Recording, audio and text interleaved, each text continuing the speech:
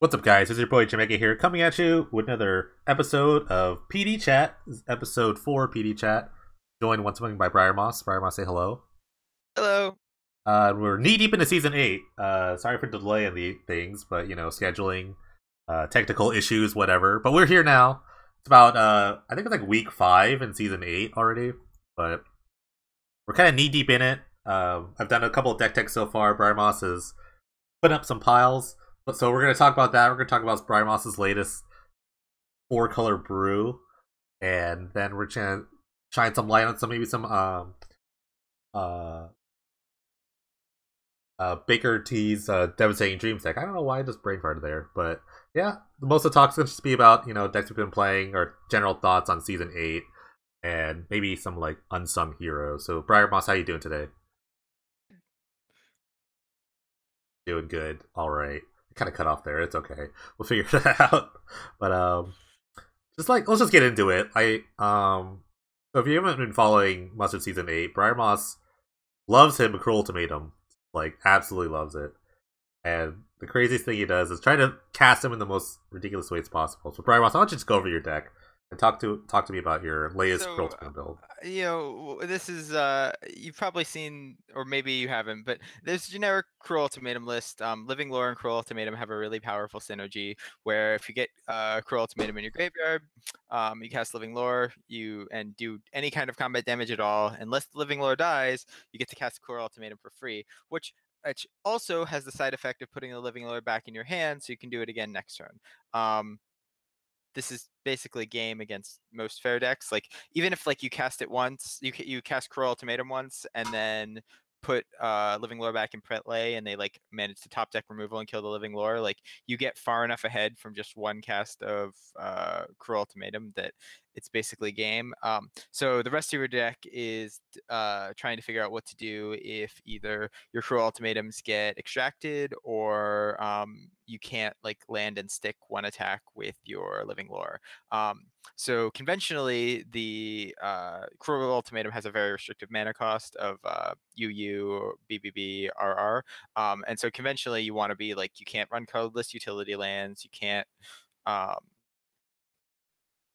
run off color lands because if you want to be able to hard cast your Cruel Ultimatum on turn 7 in the event like you don't draw your Living Lore or whatever, or you're worried about like them using graveyard hate in response to you casting Living Lore, um, you're kind of SOL. So working out the mana base has been my newest project because there's a lot of cards that aren't Grixis colors that I would really like to be able to play. And the one that I've been testing with in the most recent pile I've put up has been Akroma's Vengeance because one of the, I don't know, want to call it an innovation, but one of the cooler cards I've been brewing with this season has been Induced Amnesia, which it's like a is it like Tolarian Winds, I guess is the name of the effect. Like you do, like, there's a bunch of other cards that have you discard your hand and draw cards equal to the number of cards you discard. Um, Amnesia does the same thing, except instead of discarding it, it goes to the exile zone. And then if you figure out a way to kill your own induced amnesia, you get all those cards back. So sometimes it's good just like to filter through. Like if you have a bunch of Cruel Ultimatums in your hand, you'd rather they go to the discard pile, but just like getting them out of your hand so you can keep on like playing lands and interacting with your opponent until you get to that end game where you can actually hardcast it is so my project for now is figuring out like how greedy I can be with the mana base and uh, being able to both cast Cruel Ultimatum on turns like 5, 6, 7, or on turn 7, and also like have the ability to opt in to casting Chroma's Vengeance, which is the greedy card I splashed for, because clearly in your high colored requirement deck, you should always plan to splash for 2 off-colored 6 mana sorceries. Chroma's Vengeance is great because, as I was saying, it lets you draw cards off your Induced Amnesia. It also serves as a really great rattlesnake with Living Lore, and because it has cycling, even if you don't have the white mana available, it's that you can just cycle it on turn 3, cast Living Lore on turn 4, and have a big rattlesnake that if your opponent attacks into it, you blow up the board and a pretty good game. So um, yeah, and I know I've talked with JMecca about like ways to try and talk about this audibly, but there's a lot of math that I'm doing trying to figure out like what the is it even optimal to have the ability to hardcast Chroma's Vengeance? Do I want enough additional lands to be able to do that, or should I just like rely on being able to cycle it into the graveyard?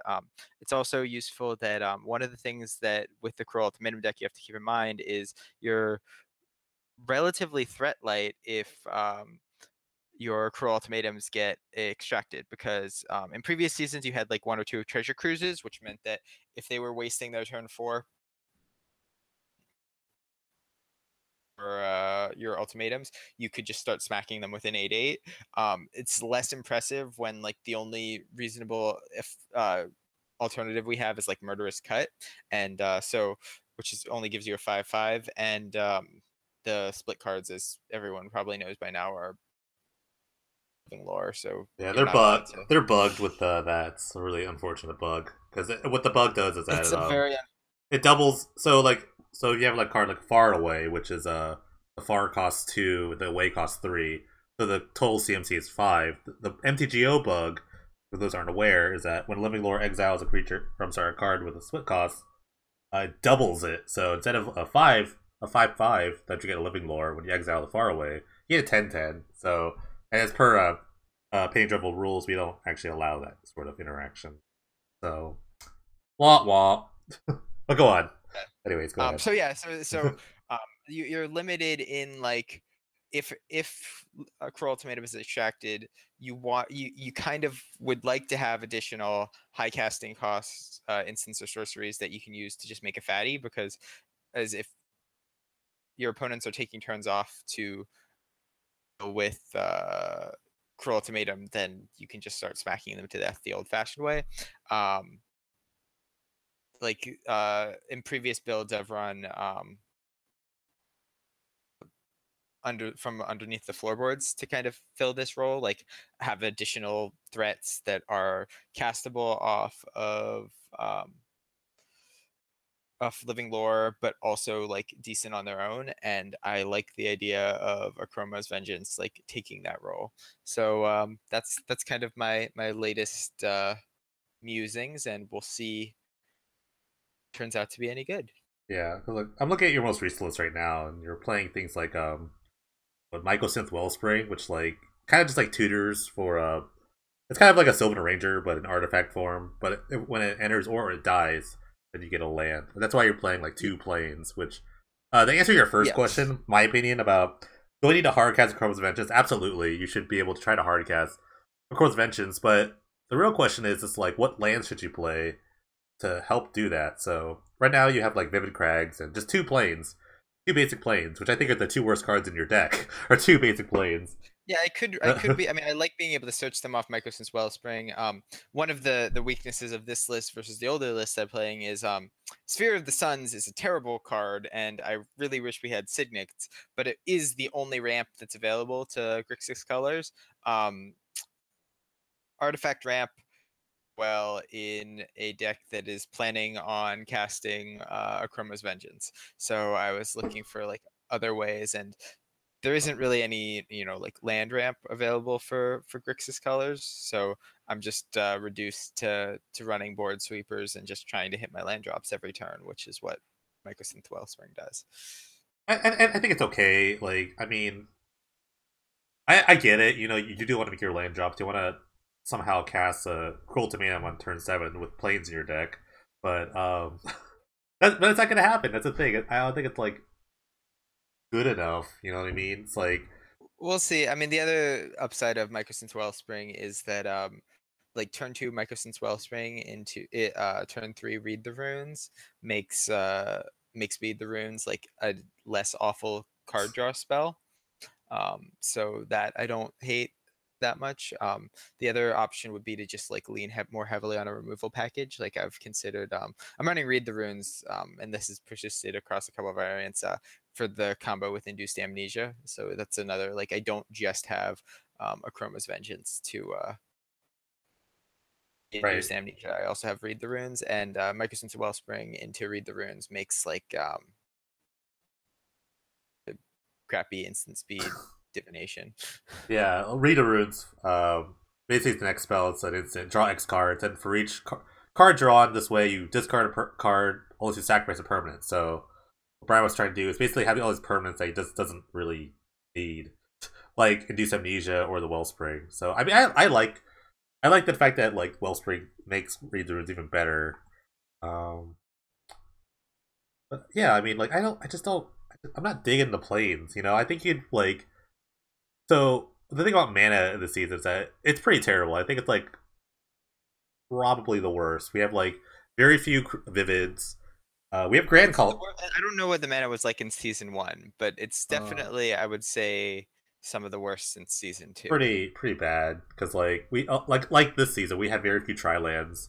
I'm sure we had Grand Coliseum. Can't remember another card. I mean, I know you don't want to play Grand Coliseum, but you The might Grand come. Coliseum, especially because like I don't know if I can afford to take the damage. That's what I was thinking. I was thinking Yeah, of replacing these planes. It's like, what could you do? You could play like what Nomad Outpost maybe. I don't know. That seems bad. I mean, I could replace the planes and go back to the Sidraxis Spectre plan. The problem is Sidraxis Spectre is just like very, very slow, and it's like it doesn't block well against aggro and against control decks. It's good, but I feel like the aggro decks are more where you have the problem, and your general strong against control. You don't think it blocks? Well, I think it blocks like fine, and if anything, you get some value out of it. You don't care if it dies because it just will come back eventually to kill your opponent, right?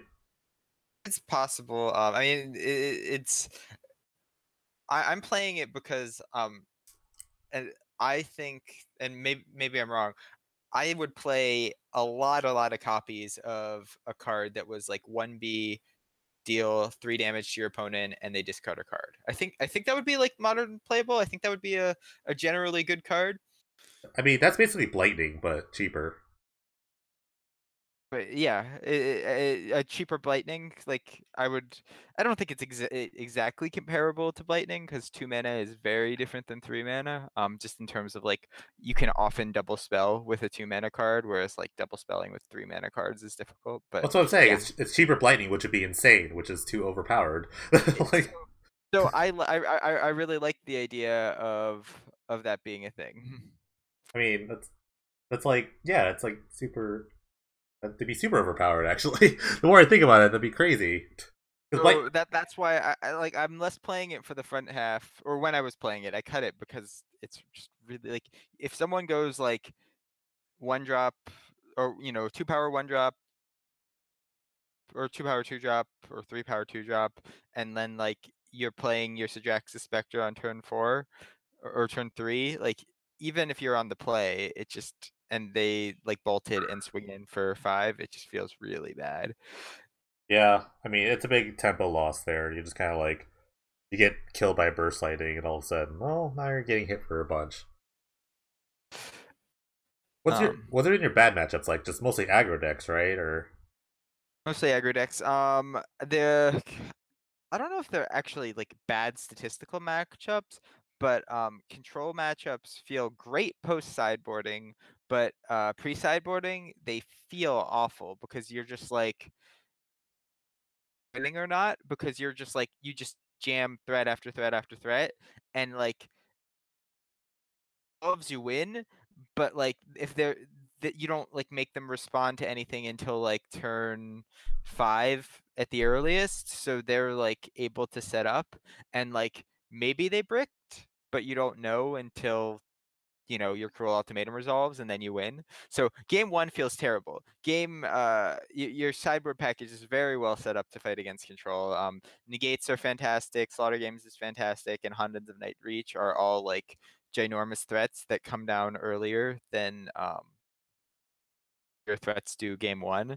So well, not negate, but Hunden and Slaughter games are just both fantastic against control. So I think like overall you're favored, but it's not play game 1. yeah, it doesn't look very pretty because like your worst matchups are aggro, so you should be like pre-boarded against aggro in some ways, like between like far I mean, away. it's you partially want to board against things you're weak against, but you also partially want to like board for the most impact. So if you have like a 40-60 aggro matchup, and like if you dedicate all 15 cards to your sideboard to making the aggro matchup better and go to like 42, that's not that great. But if you can just have like a bunch of high impact silver bullets for control, that feels much better. So have Yeah, those I mean, like, cards because Honda like there's no like I can run like running like additional sweepers doesn't make my aggro matchup as better or as much better as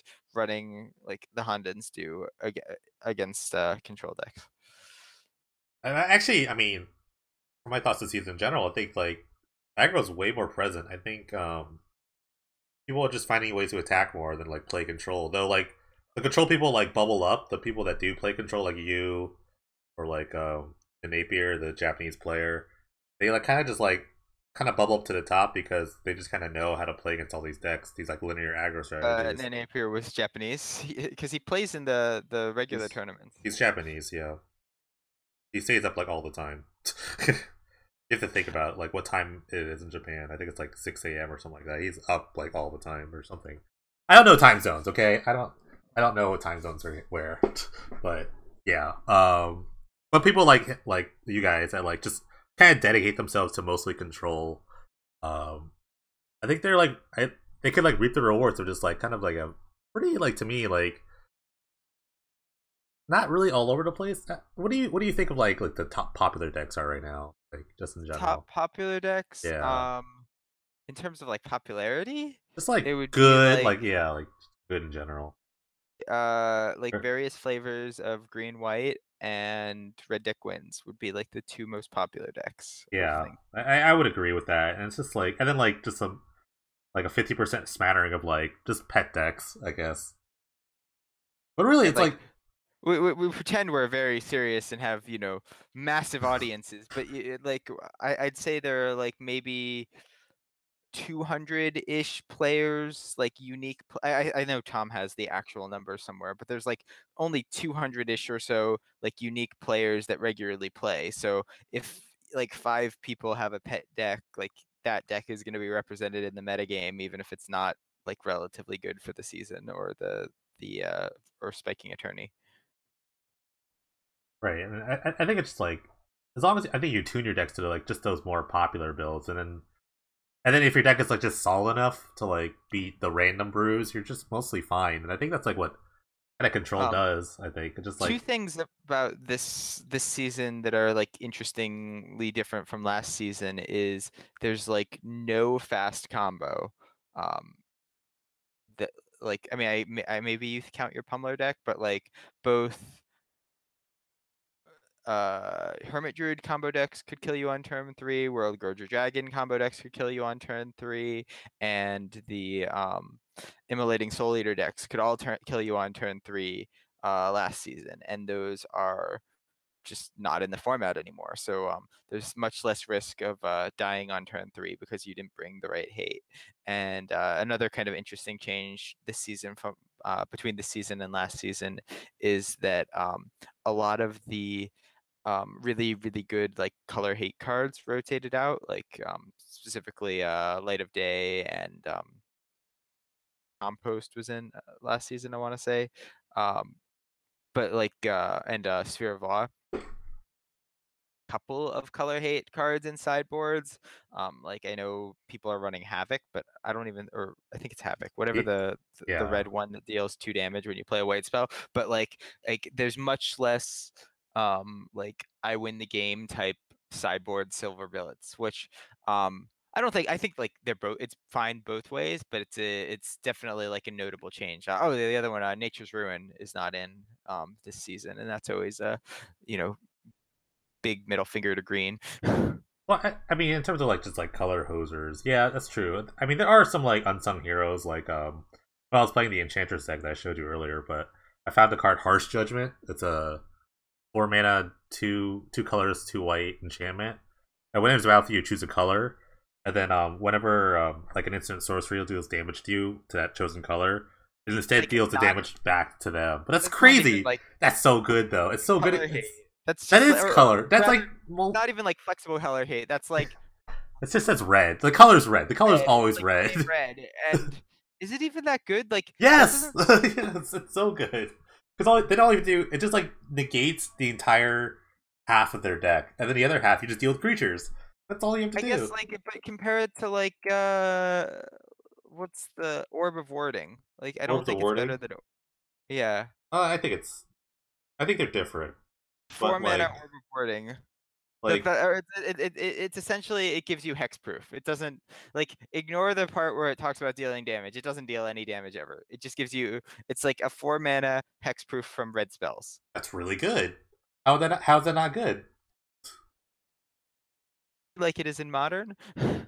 Well, yeah, it's exactly like Leyline of Sanctity. It's basically awesome Leyline of Leyline Sanctity. of Sanctity. There's a reason like Ivory Mask doesn't see play and didn't see play before Leyline was printed. Like Well, that's I because they think get having to turn 0. It's different cards. Duh. like paying that effect is. I'm skeptical that effect is worth 4 mana. Um, hexproof from red does not seem worth like it's 4 mana to me. I've definitely played against red deck and they've instantly scooped. I'll just leave it at that. All right. um, yeah, I mean, sideboard cards. Yeah, so the sideboards like they're less like they're less like quality, like sort of just like F this color, F that color. But they're better. They're- But they're better general cards, like you said, like negate, like slaughter games. I think slaughter games is like Yeah, Negate and Slaughter Games are both good. Last season we only had Slaughter Games. This season I think we've we gotten. had thought hemorrhage last season. We only had thought hemorrhage.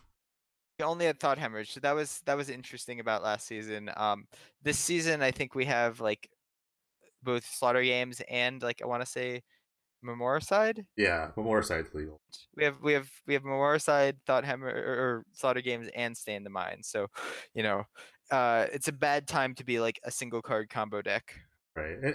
Like I think slaughter games type cards do actually like shape them out like that. Like you said, there's no like present combo. There are combo decks, like I would consider like Reanimator or combo decks. Like there's like Storm. Much weaker this season. Yeah, like it's so like low. going from Animate Dead being the best reanimate spell to like either the best reanimate spells are like Vigor Mortis or Zombify. Actual Zombify. yeah, I don't think that's the best one. I think yeah, you have like Vigor Mortis, Actual Zombify, Makeshift Mannequin is the card one. Breath of Life, The instant speed. and Instant speed one. Makeshift Mannequin. Makeshift Mannequin. That's the one. Um, Yeah, I mean it's like it's way nerfed this season. Like what I was trying to get at is that all the combo decks are basically like turn 4 to 7 combo decks, and that's just like a way crazier drop off than we've seen the last couple seasons. yep.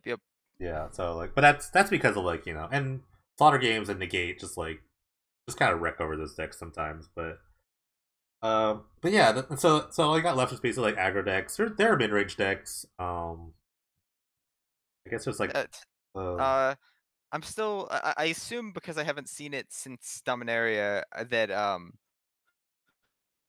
Sylvan Awakening doesn't actually make Jeskai Ascendancy overpowered because that looked super sweet. I don't know. I think it's like so. I Too think bad. I think And it dies to slaughter games. right. I think a lot of thing is that about these like combo decks is that and just about like decks that like kind of flourish or not in the meta is that they need pilots. They need like champions for the deck to really like get things going. Like I guess you would. Not that like cruel, like living or cruel tomato was like something that wasn't like non-existent before you, but you definitely like took that deck to like the next level. We have like Ribs of Night. They play like aristocrat style decks like in the past, or like when they played the Esper Blink deck, season 7. He like took I'm that kind deck. of sad the Esper Blink deck isn't good because it's all I wanted last season was Hushwing Griff, and now we have it, and there aren't like enough enter the battlefield creatures for it to be good.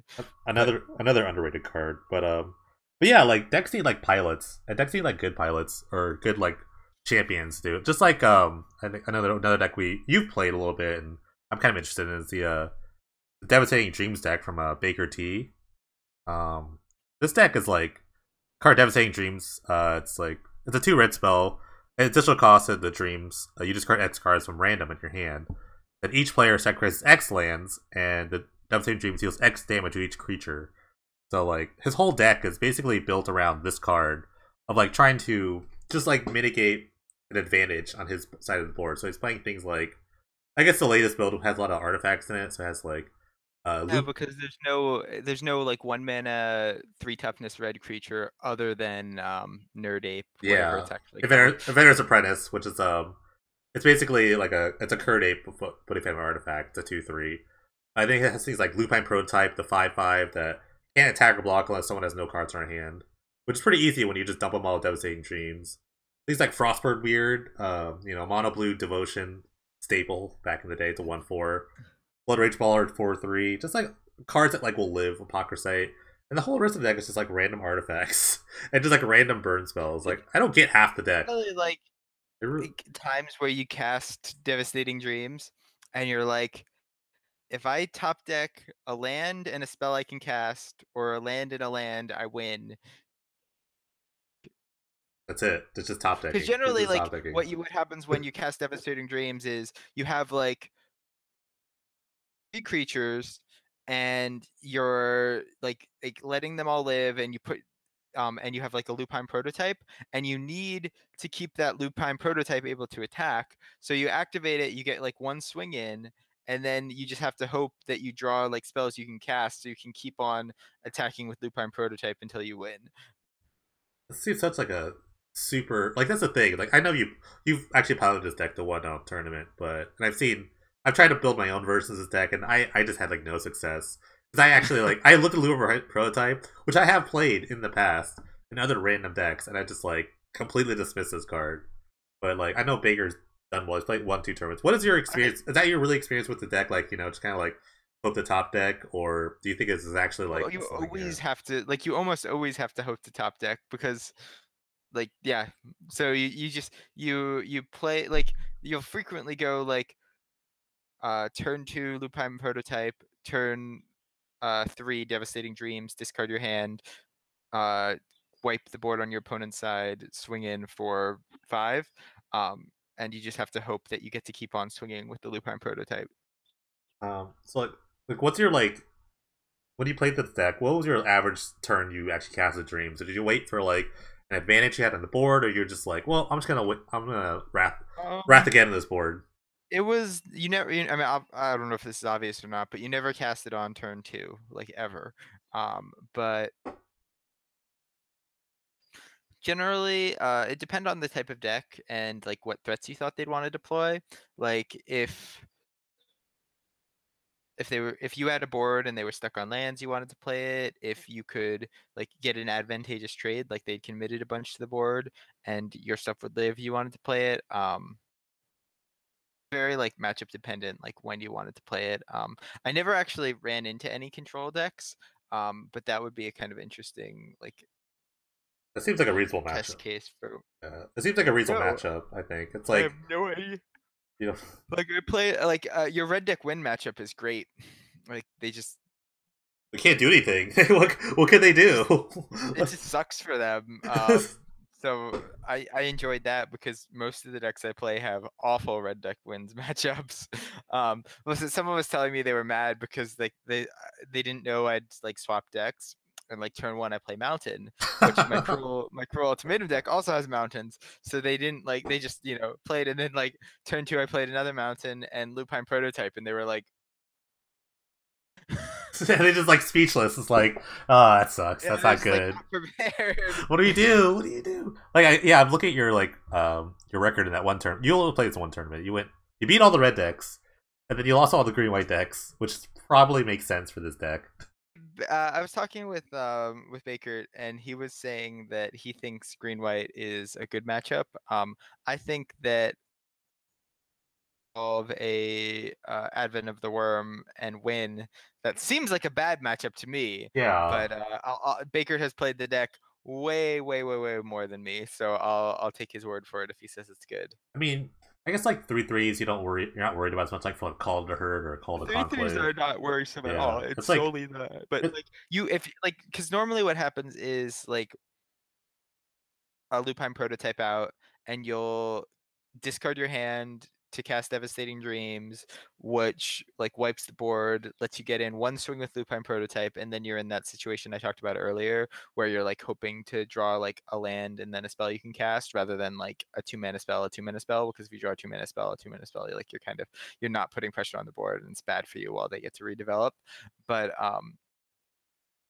of the green white deck, like if they have 4 mana up, you can't like afford to tap out, and also they have better top decks than you, so it's not a fun place to be if like you know that like they're gonna cast a worm in response. Like you can't not cast your Devastating Dreams because they'll cast the worm at end of turn anyway, and that's bad for you. But like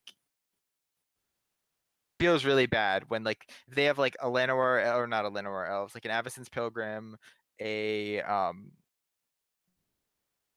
like 3/3 token and 4 mana up, and you have like a Lupine Prototype, like that's Devastating Dreams. Like that is the general place where you would cast Devastating Dreams. But if they tap out and land Advent of the Worm, you just die. Yeah, I mean, like it's. I think it's a combination of the worst things you want: a random flash spell, a random 5/5. That's pretty much it. Like, just a flash spell that makes a 5/5. It's like that's. I hear that what's it called? Is not a fun card to play against either. What card? I'm sorry. Woodland Wanderer. Oh yeah. Basically everything that like somehow trumps the prototype. It seems like anything that's like large and comes out early is just no fun. Right. Like you can deal with like 3/3s and 4/4s, but Beast Attack, it never actually came up, but I was actually also scared of Beast Attack because the other thing that's the issue with the flash creatures is that people weren't doing this. So, you know, I'm just telling them this trick because this way you can beat up on Tom if you have flash creatures.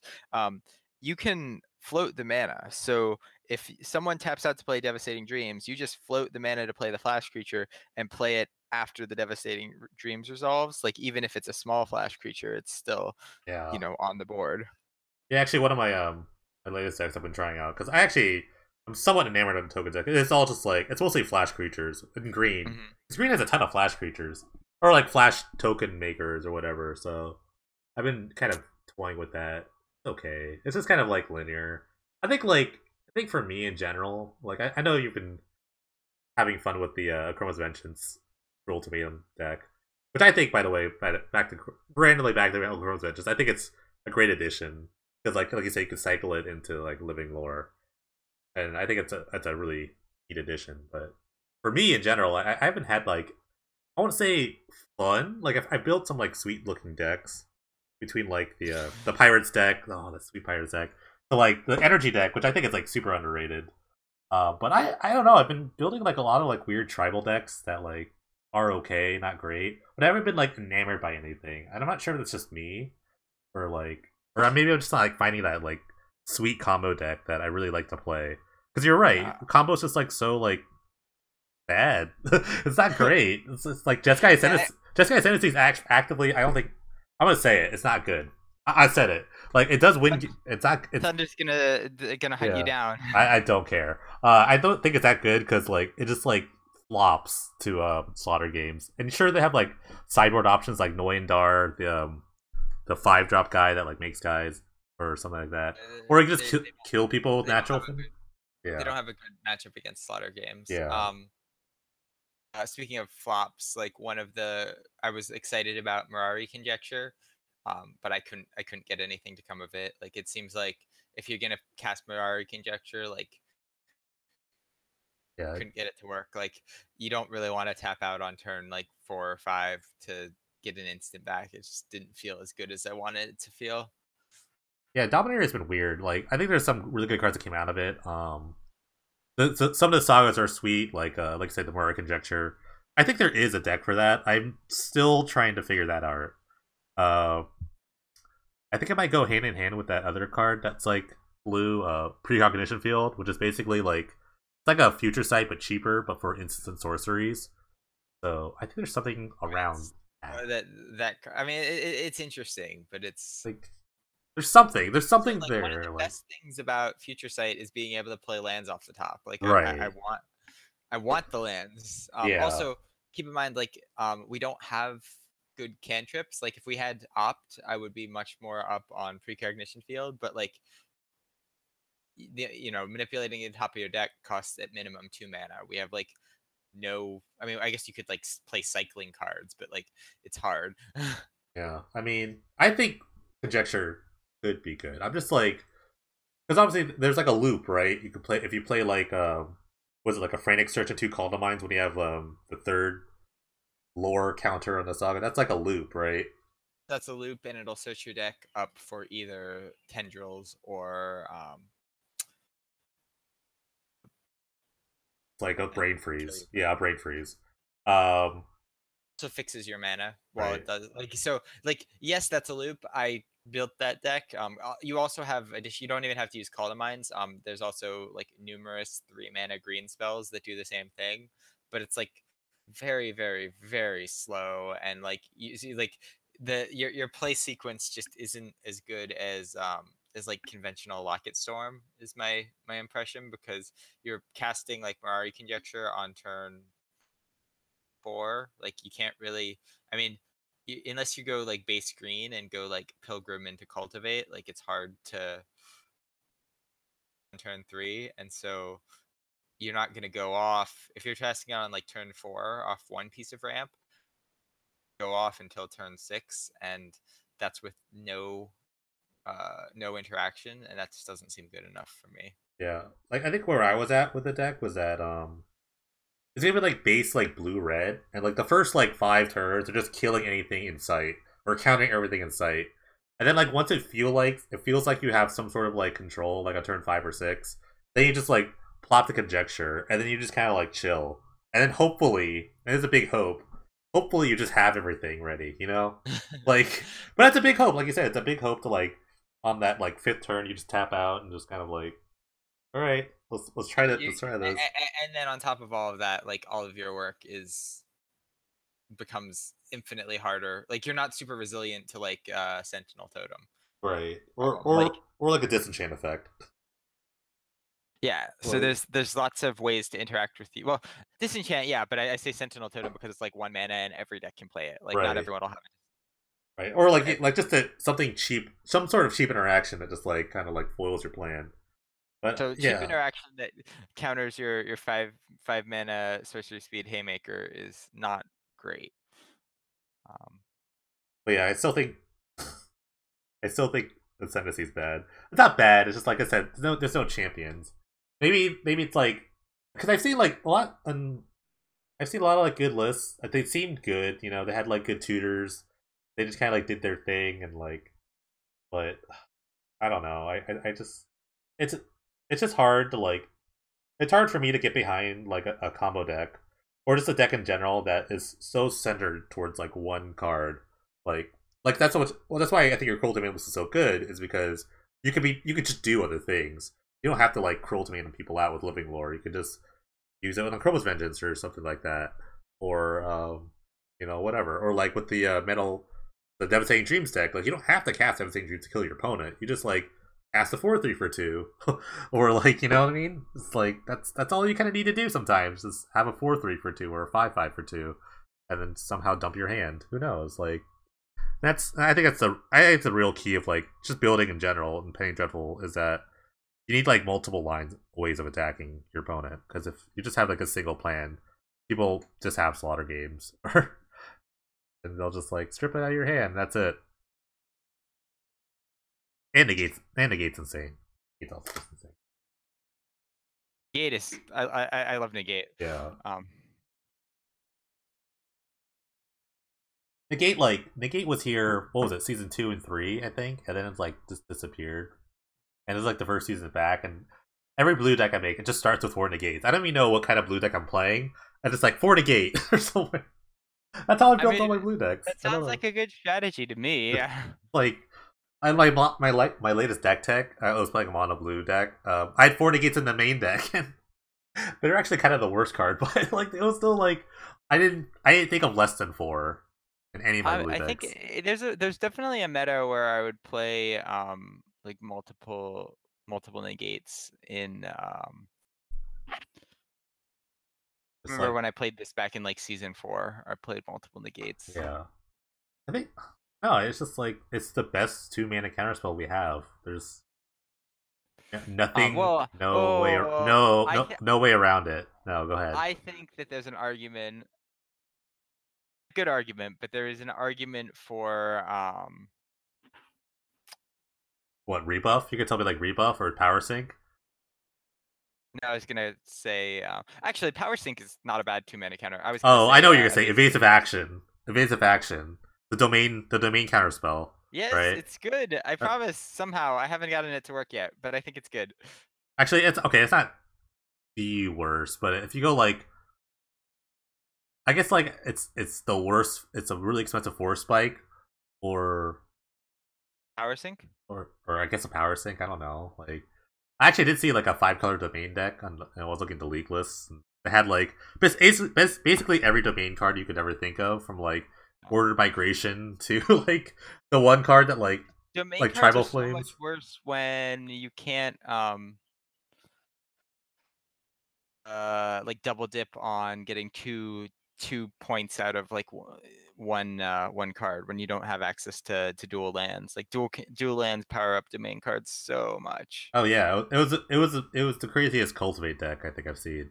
It was like Evolving Wilds cultivate, and then it's like fingers crossed. Let's go. Let's not have to die Yeah, here. I lost to a domain deck that like I mean I lost, let me rephrase. I lost one game to a domain deck that somehow like pulled out Legacy Weapon and just like killed me every turn, and I was like, this is great. I love those lists that just kind of come out of nowhere and just like that's why I love I playing was like, Dreadful. I was not prepared for your Legacy Weapon deck. I wish I could like figure out the 4 color mana bases though. I really don't know how I could like do it. I know you're. Yeah, I mean, maybe I'm putting my brain to it. Maybe I do need to start running some number of like Grand Coliseums or something. But I know you read like what the. Grand Coliseums. I know you read those Frank Carson articles, right? Like. Some articles are great. I think that they're a good way of thinking. Yeah, you're gonna link those to in like the Yes, I'll give them free. Dibbly do. Sure, I'll give them free advertisement. Sure, I'll do it. No, they're great. Like, so we've talked about this on a couple other shows, but I think that like, statistics are like very powerful tools to figure out what you want to do, and you don't have to like take the statistics as godsend, but you should like understand like if the math says that like this is what you need to do to get these colors on like turn X uh or this many lands on turn Y, you should have like a game. You should craft your deck and your game plan around like knowing that 20% of the time this isn't going to happen. Because if you build like contingency plans into your deck crafting, it'll make your more optimal and more flexible and more powerful. And I think it's I think that in general everyone should use statistics in more places because statistics are great. They tell you what's probably going to happen. Like, I mean, I know Frank Carson's got like a PhD in mathematics and like crazy, like statistician things like that. I personally never look at stats, like for like mana bases. I don't like. I've read these articles. I understand. Solo. Never tell me the odds. I'm a big never tell me the odds kind of guy. I just like I throw caution to the wind. I do like have my own. I just kind of like look at like what. For me, it's like I just kind of look at how many colors I have of this and how much of it at, and I just kind of figure out. Well, I want green early, want blue late, so maybe I'll have like green now and like more forests and islands. I don't know. I just never like think about it like this. You could instead spend several hours doing math. That sounds way better. No, I do enough math like just playing Magic in general. Feelings, J Mecha. Oh, Trust the math. I have the greatest like feeling stories in Magic. I think one quick story. It was a standard. This way when I played standard, it was like Scars of Mirrodin standard. I was playing like a blue-black infect deck. It was mostly a black deck, splashing blue. And I knew my opponent. He was playing mono red, and I was playing like I said, blue-black. And my hand was Island, Equinox Nexus, a colorless land, and then the rest of the cards were black spells. except for like especially two Faction Crusaders, which is like one black, double black, one double black, 2/2 first strike, pro red. In fact, I was like, I snapped it off. It's like keep. My buddy was watching me. My buddy watching me. He was just like, "What are you doing?" I'm like, "Calm down. Just chill out." So I kept 7 with all these black spells. I draw swamp, and I just proceed to destroy my opponent. So like, I don't like odds. Don't ever tell me odds about things because like I just like I don't know. Just you just top deck sometimes and you win. Like, what are the odds of that? It's like I don't need to know because I did it. I was there. We can figure it out. I was definitely there, but yeah, I mean, statistics work for some people. Like I know, like you and like Baker are really big about it. I have my own system. I don't know. There's so many different ways you could like approach this game, but like the numbers game to me is like I can never like really truly like get behind that because like I like the idea of like it's like concepts and ideas are like this is what you should do. Like I don't know. Maybe I just don't like. I think like Magic can be played or decks can be built in so many different ways, but I don't. Maybe I don't like just being told what to do. It's like, fuck you, numbers. You Yeah, aren't my mom. exactly. Like I'll do what I want. I'll do what I want. But no, I think it's just like the structure in general. It's like oh okay, you have like 57, like 65% red spells and like 20% blue spells. So you should play X mountains and this number. No, I'll figure. Maybe I want a little more islands in that. Maybe it's like maybe I just want a couple more. I don't know. I don't know. Maybe I'm just. I disagree with that. I think you should do the math, and then if you deviate, you should like be able to articulate the reasons why you're deviating. But like without further reasoning, the math should guide what you do. I'm just like a. I'm just a Neanderthal. That's what I am. I really am. But Or either a Neanderthal or Yukimoto, one of the two. yeah. Oh, Heart of the Cards, guide me. I wish. I don't know how he carries that gigantic metal chain around him all the time. That's gonna be heavy, like 10. He's gonna have neck problems. All right. Well, I think it'd be more back problems, probably, depending Back on like where it problems? rests. Yeah, and it also depends how heavy it is too. It's just like a puzzle, right? But I mean, like, it's solid metal. You could see if you wanted to, you could use math to figure out the dimensions and figure out how much it weighed based on the assumption of what metal it was. how does clothes grow too? Oh, okay. This is not a Yu-Gi-Oh chat. This is not a Yu-Gi-Oh. This is not a Yu-Gi-Oh podcast. This is a It's magic. like it's okay, magic, done. Yeah, magic. Yes, just the guy. Wait, magic. It's magic. The end. We're talking about season 8. We're not even talking about season 8 anymore at this point. The pun, it worked both ways. Yeah. So yeah, so we hit the high notes. We hit my pile of Die. we hit my pile of garbage. We hit Baker's deck. We talked about how great math is. You said some Luddite stuff about how math isn't the Lord and Savior of everything. And we can cut that all out. Is there anything else you wanted to cover? I don't know. I think that's it. Really, I have a shorter podcast, but that's okay. We'll I know you want to rant. You want to rant. Just rant. I know you want to rant about like lands we can't have because like I think like mana is such a big issue, but I know there are a bunch of lands that we don't have. I know you want to rant. I do want to talk about it. About the SOI shit lands might come in next season, or what, at least what are those? What are those lands? I don't even know what you're talking about. Actually, shit lands, also known as the SOI hand lands or the shadow lands, are the cycle from Shadows over Innistrad that come into play tapped unless you reveal a like one of the two colors of that's comprised of one of those two basic lands from your hand. And so they're absolutely terrible compared to any like real duel because like kind of like if you look at the tribal lands are significantly better because if you top deck them and you have like the threat that you want to play in hand, they're meant to like encourage you to play tribal threats because you'll have the threat in hand and you'll draw the land off the top and be able to reveal the threat and then like play it that turn, whereas the lands only help if you're like sandbagging, only matter if you're like either sandbagging opposite color lands or it's just like really early turns in the game. So they're much better at like enabling aggro decks to do things turn one than they are like control decks. But that being said, the 4 of them are currently a penny now, and I'm super like hopeful that they come in next season because they would by far be the best dual lands we'd ever have access to, if they were to come in, despite being bad for all the reasons I mentioned. Whoa, whoa. What about Auntie Topple? What about Cryptic Crossroads? What about Ally Encampment? You don't like all those lands? They'd be better. They'd be drastically better than all those. I don't know. Maybe someday we can dream about getting the Tendo Ice Bridge that's energy Aether Hub. Aether Hub? Yeah, Aether Hub would be pretty sweet. I mean, Aether Hub would be Aether Hub is actually, I would say, significantly better than oh yeah, by far. Wildlands. By far, absolutely. Like, I mean, the 4 he was talking about, Choke Estuary. I'm not even gonna name the names. You're not gonna know the names. The blue black, red black, green white, and red green. The only one that's 2 cents is the blue white one. But yeah, I mean that'd be cool. Again, this is more of a Hope Springs Eternal thing. Yeah, I wouldn't want anyone to get overly excited. We're way far away from that. It was like we got, I don't know how long is this season. This is actually a shorter season. It's like 4 weeks, 5 weeks.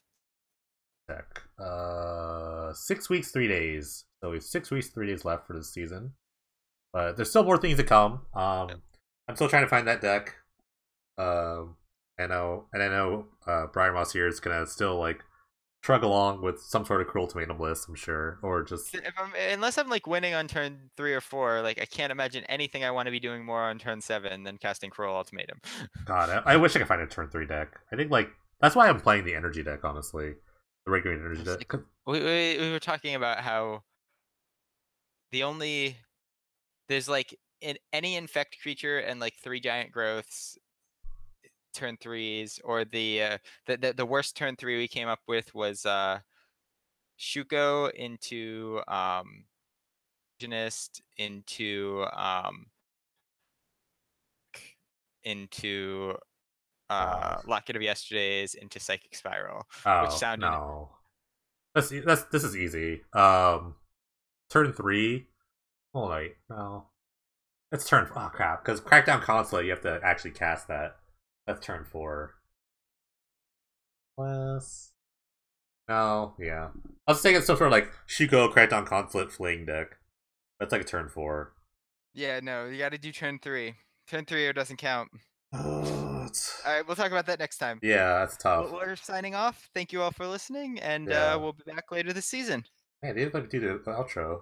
Yeah, I mean, but yeah, this podcast will be on Google Play, iTunes, Stitcher, and SoundCloud. So if you want to check those out, check all the links. All the decks talked about today will be in the show notes, and all my Twitch, my YouTube, will all be in the show notes. Mostly J_Mecha. Very much has no sort of social media presence whatsoever. And one day I will make a podcast email so we actually respond to emails. That's one thing I want to do in the future. Is like maybe like a grab mailbag episode. That'd be pretty great. But anyways, thanks guys for listening, and we'll catch you next time. Take it easy.